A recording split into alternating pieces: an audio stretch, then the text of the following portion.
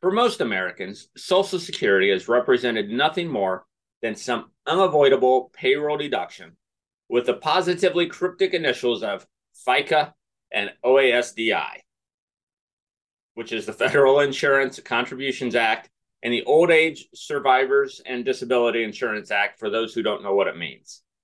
It hinted at a future that seemed both intangible and far away. Yet many Americans now sit on the cusp of drawing on the promise that was made with those payments. Hi, I'm Larry Mendrink, certified financial planner, accredited investment fiduciary, and founder of Park Lake Advisors. I'd like to welcome you to another edition of 5 Minute Finance.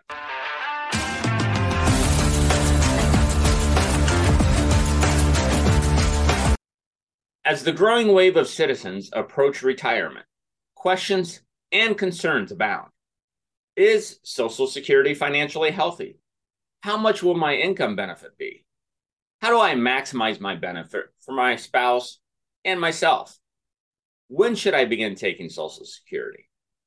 Answering these questions may help you derive the most from your Social Security benefit and potentially enhance your financial security in retirement. Before you can answer these questions, you have to acknowledge the elephant in the room.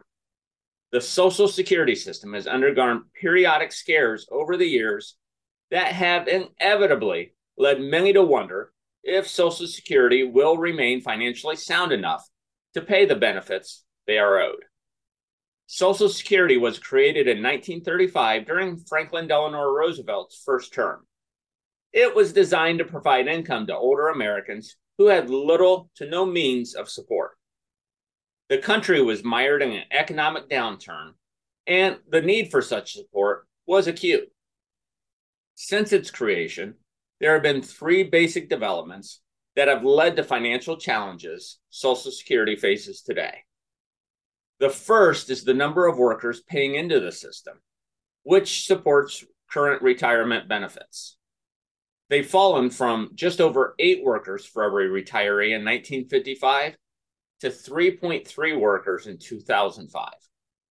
That ratio is expected to fall to 2.2 by 2037.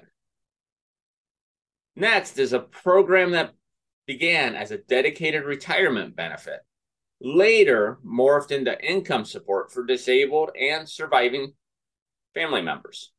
These added obligations were not always matched with the necessary payroll deduction levels to financially support these additional objectives. Finally, retirees are living longer. As might be expected, the march for medical technology and our understanding of healthy behaviors has led to a longer retirement lifespan, potentially placing some and greater strain on resources. Beginning in 2010, tax and other non-interest income no longer fully covered the program's cost. According to the Social Security Trustees 2020 annual report, this pattern is expected to continue for the next 75 years. The report projects that the trust fund may be exhausted by 2035, absent any changes. Social Security's financial crisis is real, but the prospect of its failure seems remote. There are a number of ways to stabilize the Social Security system, including, but not limited to, increasing payroll taxes. An increase in payroll tax, depending on the size, could add years of life to the trust fund. They could raise the retirement age.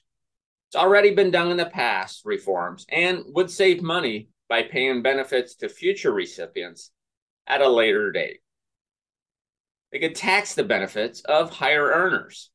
By taxing Social Security income for retirees in higher tax brackets, the tax revenue could be used to lengthen the life of the trust fund.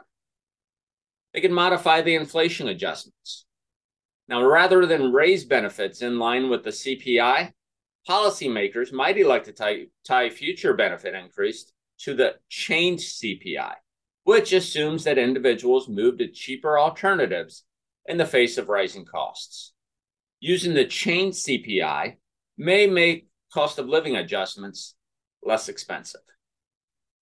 That's it for our quick hit on Social Security reform.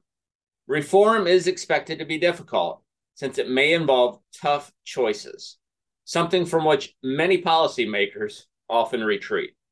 However, history has shown that political leaders tend to act when the consequences of inaction exceed those of action. If you have questions, don't hesitate to reach out via email at info@parklakeadvisors.com or phone 517-887-9905.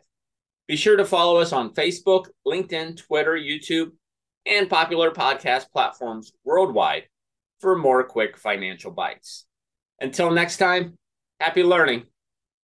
Discussions in this show should not be construed as specific recommendations or investment advice.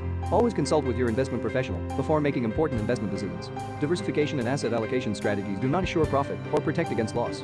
Securities offered through Cambridge Investment Research Incorporated, a registered broker-dealer, member FINRA SIPC. Advisory services through Cambridge Investment Research Advisors Incorporated, a registered investment advisor.